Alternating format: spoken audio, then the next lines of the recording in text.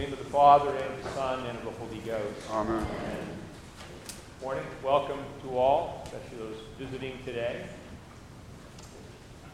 We remember on Good Friday, Jesus said in our reading of John's Gospel, I came into the world to bear witness to the truth. And then again he said, everyone who is of the truth hears my voice. And then Pilate uttered his famous response, what is truth? This theme is picked up again, this theme of truth in our lessons today. Jesus calls the Holy Spirit the Spirit of truth.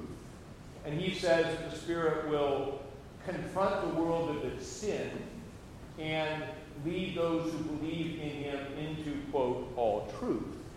That means that essentially that encounter we saw between Jesus and Pilate is extended out into the world through the presence of God's Spirit in the church. The church incarnating through the Spirit, the truth, the world responding in the various ways we see in that Good Friday narrative.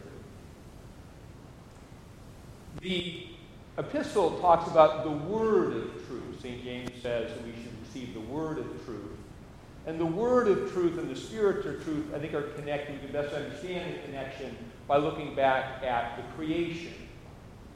God creates by his word through the Spirit. God spoke in the beginning, and the Spirit moved over the waters and brought the creation, brought what God spoke to pass by the power of the Spirit.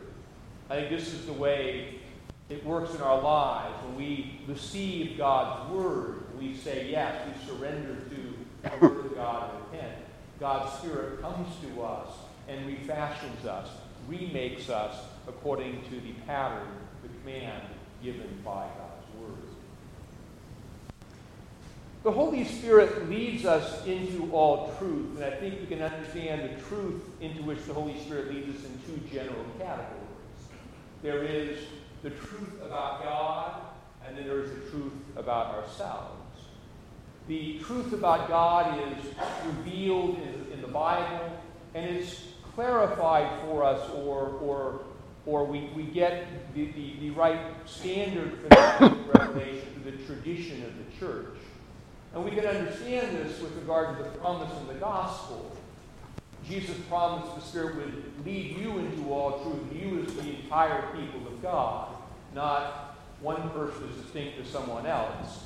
So we might think, I'm reading the Bible and I feel I'm being led into this truth.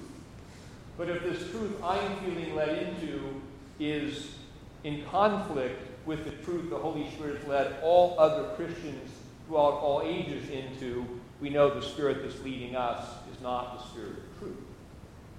So the tradition of the church is that common consensus about the Scriptures and the meaning therein. We have those that try in our creeds, doctrine of the Trinity, the divinity and humanity of Christ. These are things that we receive the truth of God, and the Spirit gives us understanding of that.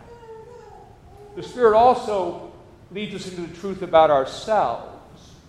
So the first thing we understand ourselves is it confronts our sin. The Holy Spirit convicts us of sin, leads us to repentance and forgiveness. The Holy Spirit also makes us aware of ourselves more, what we've been through in life, our wounds, our regrets, brings to light the things that we like to hide in darkness. And here, the truth that we learn about God brings these things we learn about ourselves into a new life. We can handle them because we know through God's truth we're forgiven for our sins. We can face difficult past things we've been through because we know God, through the Spirit, works in our lives to bring his new creation out of our chaos. And so the truth about God leads us to accept and work through the truth about ourselves so that we are changed into new people. Now, there is this phenomenon whereby we can try to use the external truth about God as a way of shielding ourselves the internal truth about ourselves. This happens frequently among those who do not believe. People will say, I don't believe that Jesus is the Son of God. They say that not because they think it's intellectually implausible to believe that Jesus is the Son of God, but this is autobiographical, so I remember when I did this. He did this because if I say I accept that Jesus is the Son of God, then I have to accept the claim that the Son of God has in my life. If he really is this guy, then I've got to do what he tells me to do, which means change. So the easy way out of that is to say, well, I don't believe that. Religious people also do this. They will focus on minor points of theology excessively. Because it's easier to argue excessively about some minor theological point, or to focus on all the ways the world out there isn't doing what God wants. And this deflects from my need to look in the mirror and work on my own interior life.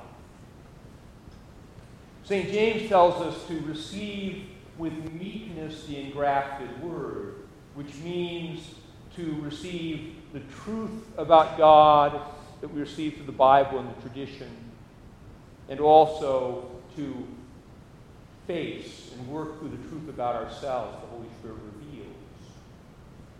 And it's possible to accept this truth on one level but not fully put into practice on another level. It's possible to say we believe these truths about God but not allow those truths to impact our whole lives. This is, in fact, I think, the epidemic of faith in our culture. Most people's faith works from the neck up. They have a series of doctrines they believe, but they may not have experienced the forgiveness in their lives, but they believe in their head. We talk about new creation, but people don't experience it. It's also possible to say we believe these truths in our head, but to live in such a way that we constantly compromise the truth in order to achieve some happiness or success in some temporal situation. We must beware of these things. The work of the Spirit of truth in our lives is, in fact, a gradual conquest.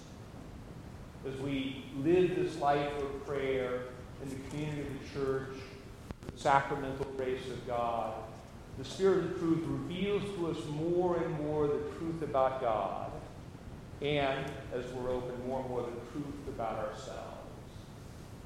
And this is how we're changed. Our role in this process is to grow in our faith. And our faith is our surrender. Our faith is our we stop fighting with God. We receive what he says. We allow him to do his work rather than struggling against what he wants to do in our lives. We receive with meekness the engrafted word, the truth about God, the truth about ourselves. And this leads us, in the words of the confirmation prayer, to daily increase in the Holy Spirit, more and more, until we come to God's everlasting kingdom. In the name of the Father, and the Son. Amen.